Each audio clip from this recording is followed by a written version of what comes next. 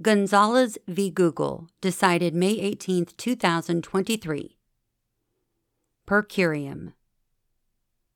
In 2015, ISIS terrorists unleashed a set of coordinated attacks across Paris, France, killing 130 victims, including Nohemi Gonzalez, a 23-year-old U.S. citizen. Gonzalez's parents and brothers then sued Google LLC under 18 U.S.C. sections 2333A and D2, alleging that Google was both directly and secondarily liable for the terrorist attack that killed Gonzalez. For their secondary liability claims, plaintiffs alleged that Google aided and abetted and conspired with ISIS. All of their claims broadly center on the use of YouTube, which Google owns and operates, by ISIS and ISIS supporters. The district court dismissed plaintiffs' complaint for failure to state a claim, though it offered plaintiffs leave to amend their complaint. Instead, plaintiffs stood on their complaint and appealed, and the Ninth Circuit affirmed in a consolidated opinion that also addressed Twitter Inc. v. Tamaneh, 2003.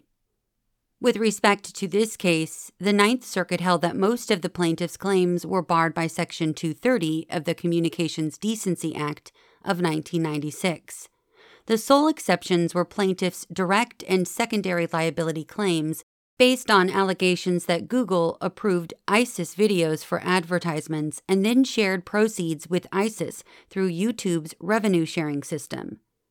The Ninth Circuit held that these potential claims were not barred by Section 230, but that plaintiffs' allegations failed to state a viable claim in any event. We granted certiorari to review the Ninth Circuit's application of Section 230. Plaintiffs did not seek review of the Ninth Circuit's holdings regarding their revenue-sharing claims.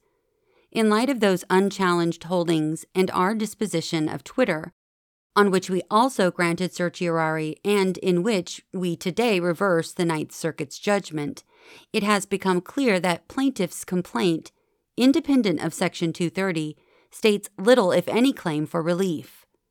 As plaintiffs concede, the allegations underlying their secondary liability claims are materially identical to those at issue in Twitter. Since we hold that the complaint in that case fails to state a claim for aiding and abetting under Section 2333D2, it appears to follow that the complaint here likewise fails to state such a claim.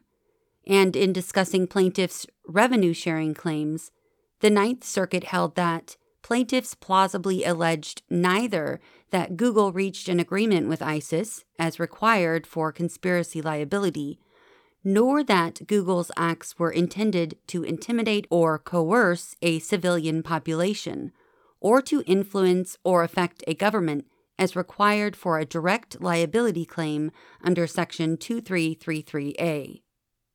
Perhaps for that reason, at oral argument, plaintiffs only suggested that they should receive leave to amend their complaint if we were to reverse and remand in Twitter. We need not resolve either the viability of plaintiffs' claims as a whole or whether plaintiffs should receive further leave to amend. Rather, we think it sufficient to acknowledge that much, if not all, of plaintiffs' complaint seems to fail under either our decision in Twitter or the Ninth Circuit's unchallenged holdings below. We therefore decline to address the application of Section 230 to a complaint that appears to state little, if any, possible claim for relief.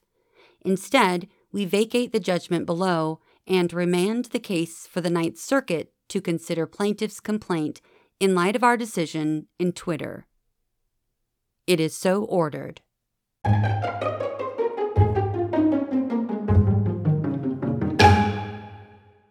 We've come to the end of the opinion. Until next episode, thanks for listening to What SCOTUS Wrote Us.